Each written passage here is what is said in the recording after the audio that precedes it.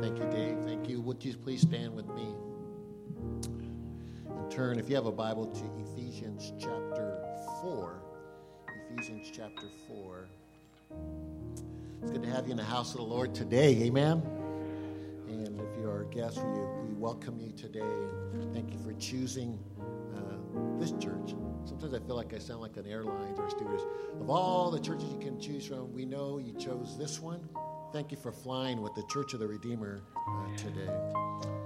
Good to have my mom in the house today. Good to see you, Mama. My mom missed last Sunday. My mom missed last Sunday. I wore my white shirt for my mom last Sunday. He wore his shirt. He knew Mom was coming today. Ephesians chapter 4. What a beautiful time to worship the Lord. We're going to look at the last two verses of chapter 4. It reads 31 and 32. The word of the Lord reads, "Let all bitterness and wrath and anger and clamor and slander be put away from you, along with all malice. Be kind to one another, tender-hearted, forgiving one another as God in Christ forgave you." If you go to chapter 5, verse 1, it continues, says, "Therefore, be imitators of God as beloved children, and walk in love as Christ loved us and gave himself up for us, a fragrant offering and sacrifice to God." That is the word of the Lord. Let's pray. Gracious God, we thank you today for the privilege we have to hear your word, to read your word, to sing your word, to pray your word. Thank you, Father, for the people, Lord, who have gathered together. As the invitation went out, Lord, we were glad when you said unto us, "Let us go into the house of the Lord." We're mindful, Lord, that we can come to the house of the Lord. We can come to the house of the Lord and worship, Lord. As we start a new week, Lord, we are grateful for the privilege of the sustaining work of the Holy Spirit within us. Help us, Lord, because we're humans. Help us to hear your word. And because I'm a human, help me to speak your word, Lord, that we would hear the prophetic voice come today. It's in Jesus' wonderful name we pray. Amen. You may be seated.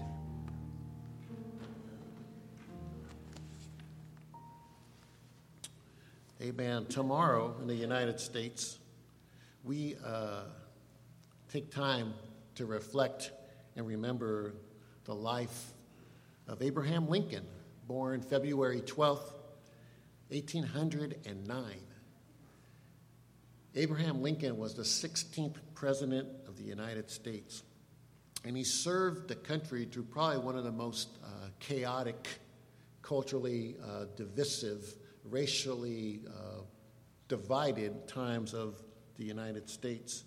And he led the Union during the Civil War, brought about the emancipation of slaves, thought to be one of the greatest heroes because of his commitment to do the right thing. How many know we need some heroes today that do the right thing? He believed our founders' intention, which was 77 years ago, our fathers brought forth on this continent a new nation, conceived in liberty and dedicated to the proposition that all men are created equal. How many believe that proposition today? He had to remind a nation that all men were created equal. I believe all women and men are created equal. And I believe that we're all created in the image of God. I have a little echo here, so maybe the monitors can turn that off for me. Thank you. He was known, and I don't know if you believe that, but sometimes some people believe we're a little bit, some are less than human, and some are less image of God. But I believe that we're all created in the image of God. He was first called Honest Abe. How many remember that term or remember that term, Honest Abe? I picked up a story. It says he was working as a young store clerk in a store. When he realized he had shortchanged a customer, back then was a few pennies, he would close the shop and deliver the correct change regardless of how far he had to walk. Honesty and truth were principles that governed his life. According to one writer, Robert Rutledge, he says Lincoln's judgment was final in all the region of the country. It says that people relied implicitly upon his honesty, integrity, and impartiality. I think that's somewhat of the challenge of us today, trying to find integrity and impartiality and trying to rely on that. One of his closest friends said that he believed in the great laws of truth and the right discharge of duty, his accountability to God, the ultimate triumph of the right and the overthrow of the wrong. He once said that my concern is not whether God is on our side. My greatest concern is to be on God's side. I think a lot of us are looking for God to be on our side when we should really be concerned about being on God's side. Today, throughout the world, it's known as World Marriage Day, Sunday, February 11th. I don't know if you knew about that. It's an opportunity that many people in churches take to focus on the building of the culture of life and love that begins with supporting and promoting marriage and the family. Ministries like Focus on the Family and Family Life Today exist to support and promote godly marriages. Family Life Today has as its mission statement, to effectively develop godly marriage and families who change the world one home at a time. I like that. You know, Abraham Lincoln did a great work, and he was only one man. And I like this mission that says we can change the world one home at a time.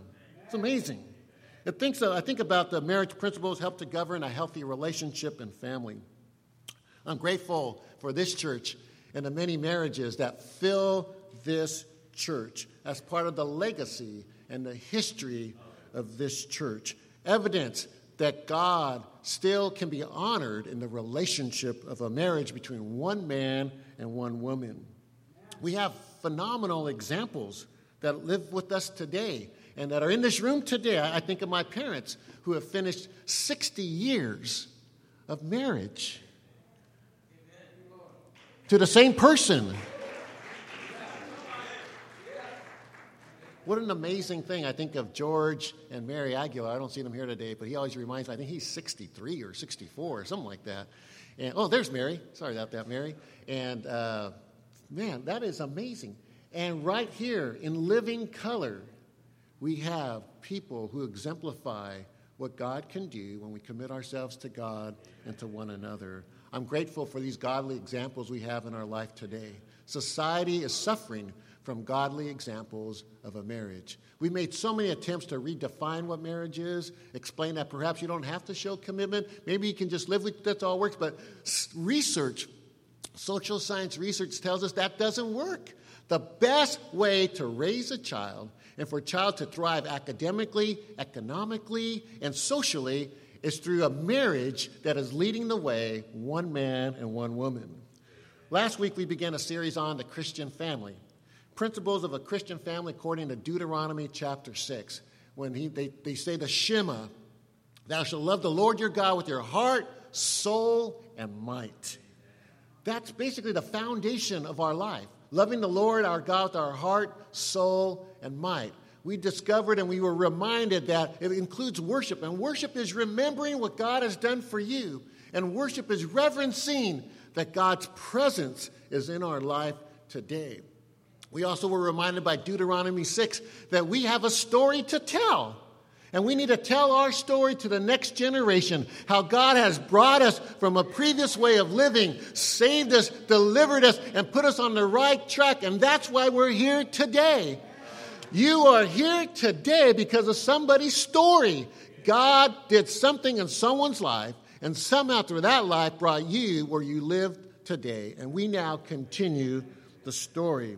We have a testimony. Strong families have a strong story. So today I want to turn your attention to principles that God has established, I believe, for us to govern our families. Our text comes from Ephesians, as we read to start today. Ephesians, according to Acts chapter 19, was one of the official cult centers of the world. Kind of like where we live today. I think we're probably unofficially living amongst cult centers all around us. I don't know if you've watched TV or you read the newspaper or you're on the internet, but man, we live amongst a lot of evil going on in society today. Paul writes to the church, in the midst of all that stuff, there was a church. In the midst of secular society today, there is a church. God has a people.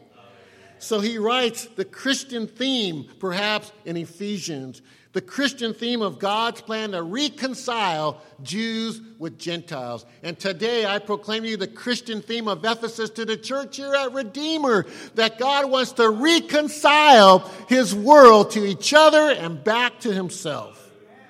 Ephesians chapter 1, verse 1 gives us a hint that it's written to the saints who are in Ephesus. Isn't that a great title? To the saint. Ephesus was messed up. Ephesus was a cultic center. Ephesus was debauchery, was sin. And he says to the saints in Ephesus.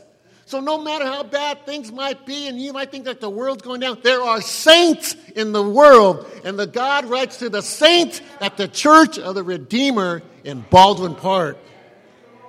I like the whole theme. You can get the quick, short theme if you like the Cliff Notes version. Chapter 1, verse 15 of the whole book says, "For this reason, because I have heard of your faith in the Lord Jesus and your love toward all the saints, I do not cease to give thanks for you, remembering you in my prayers, that the God of our Lord Jesus Christ, the Father of glory, may give you the spirit of wisdom and of revelation in the knowledge of him, having the eyes of your hearts enlightened, so that you may know what is the hope to which he has called you, what are the riches of his glorious inheritance in the saints."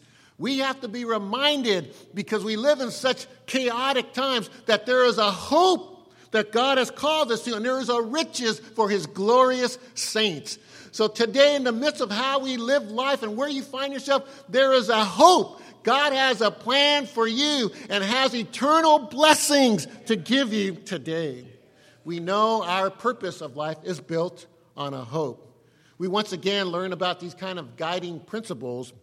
If you turn with me to chapter 5, verse 1, and it reads, Therefore, be imitators of God as beloved children.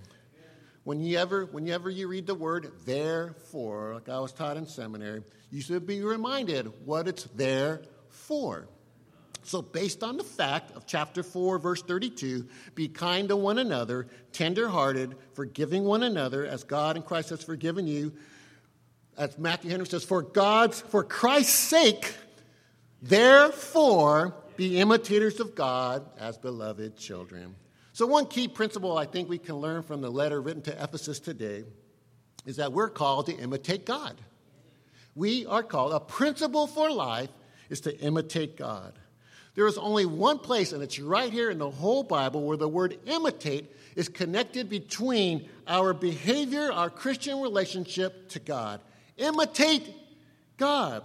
The idea underlines the whole teachings of the New Testament on the subject of how we as Christians conduct life, and our character is built on imitating God. A principle for a healthy family is to imitate God. It begins with recognizing that we are children, as dear children. The New Living Translation reads, imitate God, therefore, in everything you do, because you are his dear children. Being a child, I don't know what kind of image that connotes in your mind, but being a child, kind of the imagery in my mind is if I'm a child, that means there's a bigger brother, there's a dad, there's a grandpa, there's something bigger than me that accepts responsibility, that's there to lead me and to guide me, and which for me to pattern my life after. We need to recognize that we are all dear children. We have to come to the understanding that as human beings, we have an ego.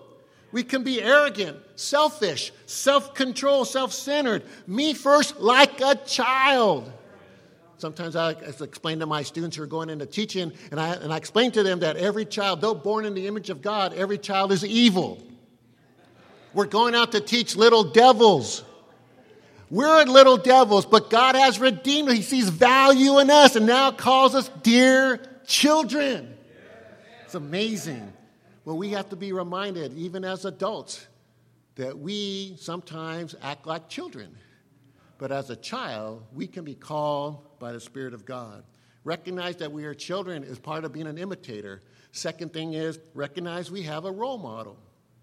Chapter 5, verse 2 says, and walk in love, as Christ loved us and gave himself up for us, a fragrant offering and sacrifice to God. The supreme model is God himself. He says, be an imitator of God. And then it says, and walk in love as Christ loved us. The word that's translated from the Greek is mimetes. It's the root of the English term mimic. One who imitates or emulates, or we might say copies, who tries to act like someone else. It is a person who looks at the behavior or actions of another and says, I want to be like that. Now, those of you who have been blessed to have children, you probably sometimes see that in your children, where they try to act just like you. They imitate, they mimic. I'm grateful that I was raised in the church. And I learned very young that there's a lot of great personalities in the church. And I could go home after church and we would imitate. Gloria a Dios. We would imitate. We would go home, we would copy, right? And I thought that was a good thing. My dad didn't think it was so good. He thought I was making fun of. You know, back in the time when we were poor, we didn't know we were poor. We would imitate the Latinos. We would imitate the choir. We would imitate the King's Four in our garage. We would get bats because we didn't have real guitars. And we would get little cardboard boxes and we would make speakers. And we would have church service imitating what we had just seen in the afternoon or in the morning. Imitate means that we mimic. We copy after God, our role model. The Message version reads, watch what God does, and then you do it. Like children who learn proper behavior from their parents, mostly what God does is love you. Message version says, keep company with him and learn a life of love. Observe how Christ loves us. That's walk in love. That's love like God who gave. Love like Jesus who gave. Let's imitate God. I remember sometimes when I wouldn't do when my behavior wasn't proper or inappropriate, when my behavior was inappropriate, sometimes I would hear that word, hijo de su padre. You ever heard that? Because my first language was something other than Spanish, I thought that perhaps was a good thing. Then I realized when my mama was saying, hijo de su madre, when I did something good, I go, oh, I get it. I am thankful that I'm a hijo de mi padre. I am thankful that I'm an hijo de mi madre, that I get to model and copy after those who've gone before me. So be an imitator. Pretty simple. Second thing it says, live holy. What a principle. Live holy. Verse 3 says, but sexual immorality and all impurity or covetousness must not even be named among you, as is proper among saints. Now, it's not popular to say what saints should be doing and how saints should be living their life or how Christians should be living. But the Bible says what is proper among saints. We often stop as people to say, well, it's just the principle of just love. But Ephesians doesn't stop there with just love. It says just love, but also act right. In our culture today, we hear and read of many being named for improper behavior. It's somewhat sad and disappointing. There's sad stories that are rooted in sexual immorality. And here Ephesus says, just avoid that. There are some really disappointing things of sexual impurity going on, and we read about them, and they're all over the internet. There are many behaviors that are common for many people, but completely unacceptable. And it's stated here, not proper among saints. I don't know if you've been reading or been aware of the situation going on with the former USA gymnastics doctor. It's sad. It is totally sad. Concerned Women for America legal counsel Marco Diaz writes that those getting acquainted with this case right now might miss that just like virtually every other predator in the history of sexual assault, Nassar fed, groomed, and rotted his brain on pornography before and after abusing girls for years. I don't think he just woke up one day and says, I'm going to do this. It says that his procedures, at first he pleaded not guilty. He pleaded not guilty on the charges against him. His procedures were just misconstrued, he said, he argued for. But as the FBI investigated him, they found over 37,000 images and videos of child pornography on various devices at his home. He had even taped himself, recorded himself committing assaults. Yet while the scientific understanding of the harmful effects of pornography continues to grow, our society continues to ignore the problem.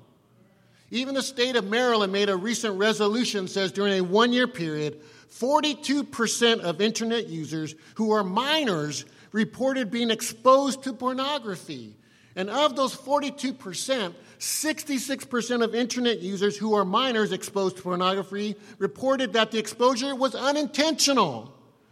A minor is more likely to be exposed to pornography if the minor possesses risk factors, including a high risk of depression or delinquency, or if a minor is a victim of harassment. The Message version reads, "Don't allow your love to turn into lust, setting off a downhill slide into sexual promiscuity, filthy practices, or bullying greed." That's what we see. But God has called us to live holy. To live holy is the principle. To live as children of the light. If you go to chapter 5, verse 7, I think it's pretty clear. It says, "Therefore do not become partners with them. For at one time you were darkness." Hello. One time we were darkness, but now you are light in the Lord. So walk as children of light, for the fruit of light is found in all that is good, right, and true.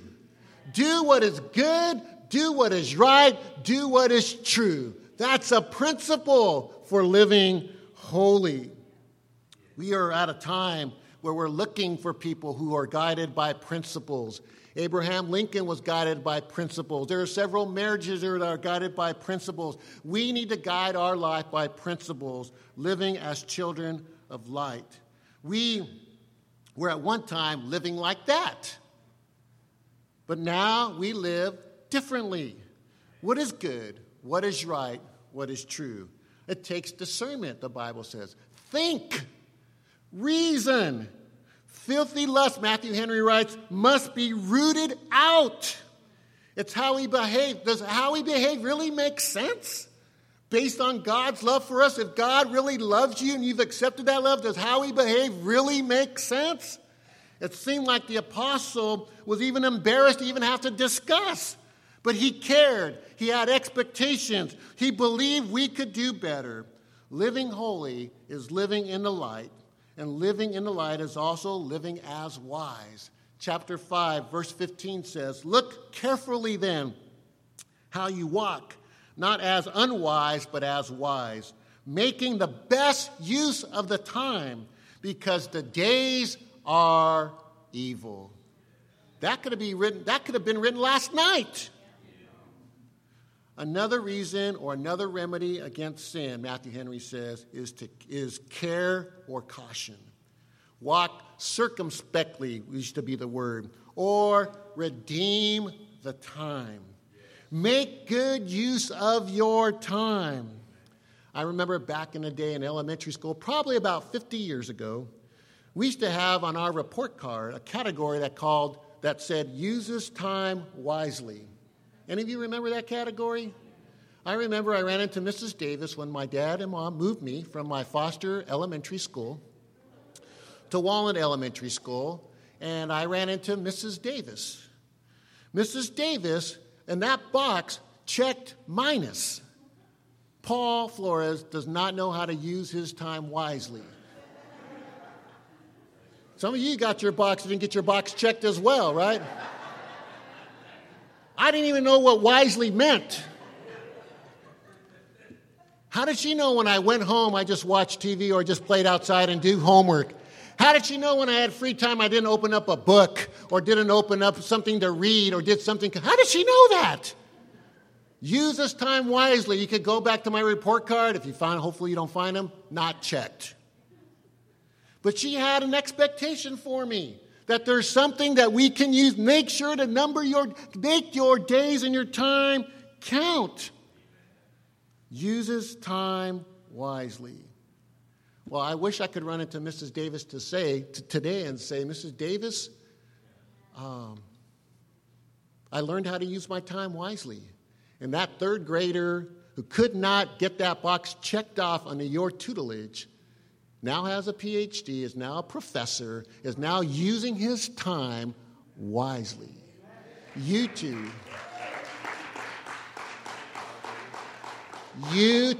can learn to use your time wisely. Turn the internet off. Turn your phone off. Open up a good book. Have a conversation with someone. Use your time wisely. That's a principle for living holy. Living like we are children of the light and living as the wise do. And lastly for today, we go to chapter 5, verse 18. Imitating God, living holy, and submission. Chapter 5, verse 18 says, and do not get drunk with wine, for that is debauchery, but be filled with the Spirit. The Greek phrase translated be filled does not refer to the filling of the Spirit at one time or a once and for all experience. Be filled, rather, is an ongoing way of life involving repeatedly being filled, using your time wisely like on a Sunday morning to continually be filled. We're called to submit to the Holy Spirit. The principle of submission to the Spirit is being influenced in thought and behavior by the Holy Spirit. And the apostle contrasts with being filled with the Holy Spirit, which influences behavior, as being filled with wine. But that has different outcomes. How can we have to know that being filled with wine influences behavior. And that has a different result than being filled with the Spirit that influences your behavior and has a godly result. The Message version says, don't drink too much wine. That cheapens your life. Although some of us have cheapened our life by drinking too much. I would just say just by drinking, period. It cheapens your life. The New Living Translation version says, this ruins your life. I don't know how many accounts we've all been familiar with somebody who cheapened their life or who ruined their life because of drinking the wrong kind of wine. The Holy Spirit calls us to be under the influence and control of the Holy Spirit. It leads to praising, the passage says, speaking and singing with joy to God. Not singing drunk songs, singing Spirit-filled songs as we're worshiping the Lord. The principle of living a Spirit-controlled life is seen on our relationships. Submission to the Spirit is exemplified in submission to one another. Chapter 5, verse 20 reads, giving thanks always and for everything to God the Father in the name of our Lord Jesus Christ, submitting to one another out of reverence for Christ. To submit means to give one's own rights for the sake of another. Subject or submission. The Greek word is hupotosamai, is a military term meaning to line up under. Hupo means under. Tasso means to arrange. Line your life under the influence of the Holy Spirit. Line up. Ready. Be ready for anything. The general principle of mutual submission in Christ involves our interpersonal relationships and has as its goal to do whatever is best for someone else, to help them fulfill their God-given purposes. That's a principle for marriage. Is you learn how to submit to one another. You learn how to mutually submit for the benefit of the other person in your relationship. And that's the same principle for the way we conduct life in a family and in this family. We mutually submit one to another for the benefit of each other so that God may be glorified and His praise may be magnified. Authentic Christianity is really played out in the home. Authentic Christianity really isn't played out on the internet. Authentic Christianity is played out in a church. This is how we learn how to become Christians, by interacting with one another and mutual submission unto one another. They apply to me. They apply to us. Here is voluntary submission to oneself, to others, out of reverence for the Lord. Every Christian is called to such submission. For even Jesus practiced submission to the Father and gave himself on behalf of the Father for humanity. Christians, us, are involved in many relationships such as marriage, family, friendships, and the church. The wife submits or yields in love to her husband's responsibility of leadership. The husband submits to the wife's need and attitude of love and self-sacrifice. Children submit to the authority of parents in obedience to God. And parents submit to the will, to the needs of the children and instructs or nourishes in the ways of the Lord. That's the rest of chapter 5 and the beginning of chapter 6. It involves following Christ's example. I'm always amazed. I'm very grateful the fact that that my wife and I are now in our 31st year of marriage. And I'm always amazed that someone always asks, what's the secret? Have you been asked that? What's the secret? There is no secret.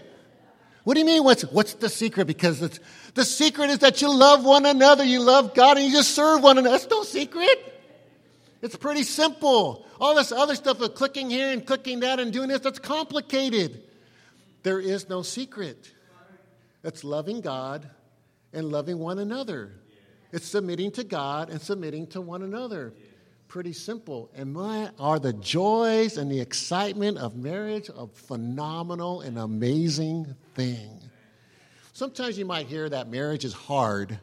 You may hear that? I bet you there are people who are single who would say the single life is hard. Life is hard because we're human beings. But life can be beautiful in mutual submission to Christ and to one another. I am grateful for the role models I have here. Some of those who are before me, some of those who are my peers. I love to see you enjoy one another and the blessing of God. As painful as it is, even when you go through trials and challenges and pains and disappointments, that is phenomenal for me as an observer to see you persevere in your love for Christ and your love for one another. That's what F.F. Bruce says, that this involves following Christ's example. God's love is a key component in all of our relationships. So today, we have an opportunity to remember where we once were. How many remember where you once were? And what we once did. I didn't use time wisely. But no, I am banking on my time now. I am a good steward of my time. Therefore, we can live with these principles God gives to make a difference. One person, one home at a time. That is the word of the Lord. And the people of God said, Amen. Let's pray.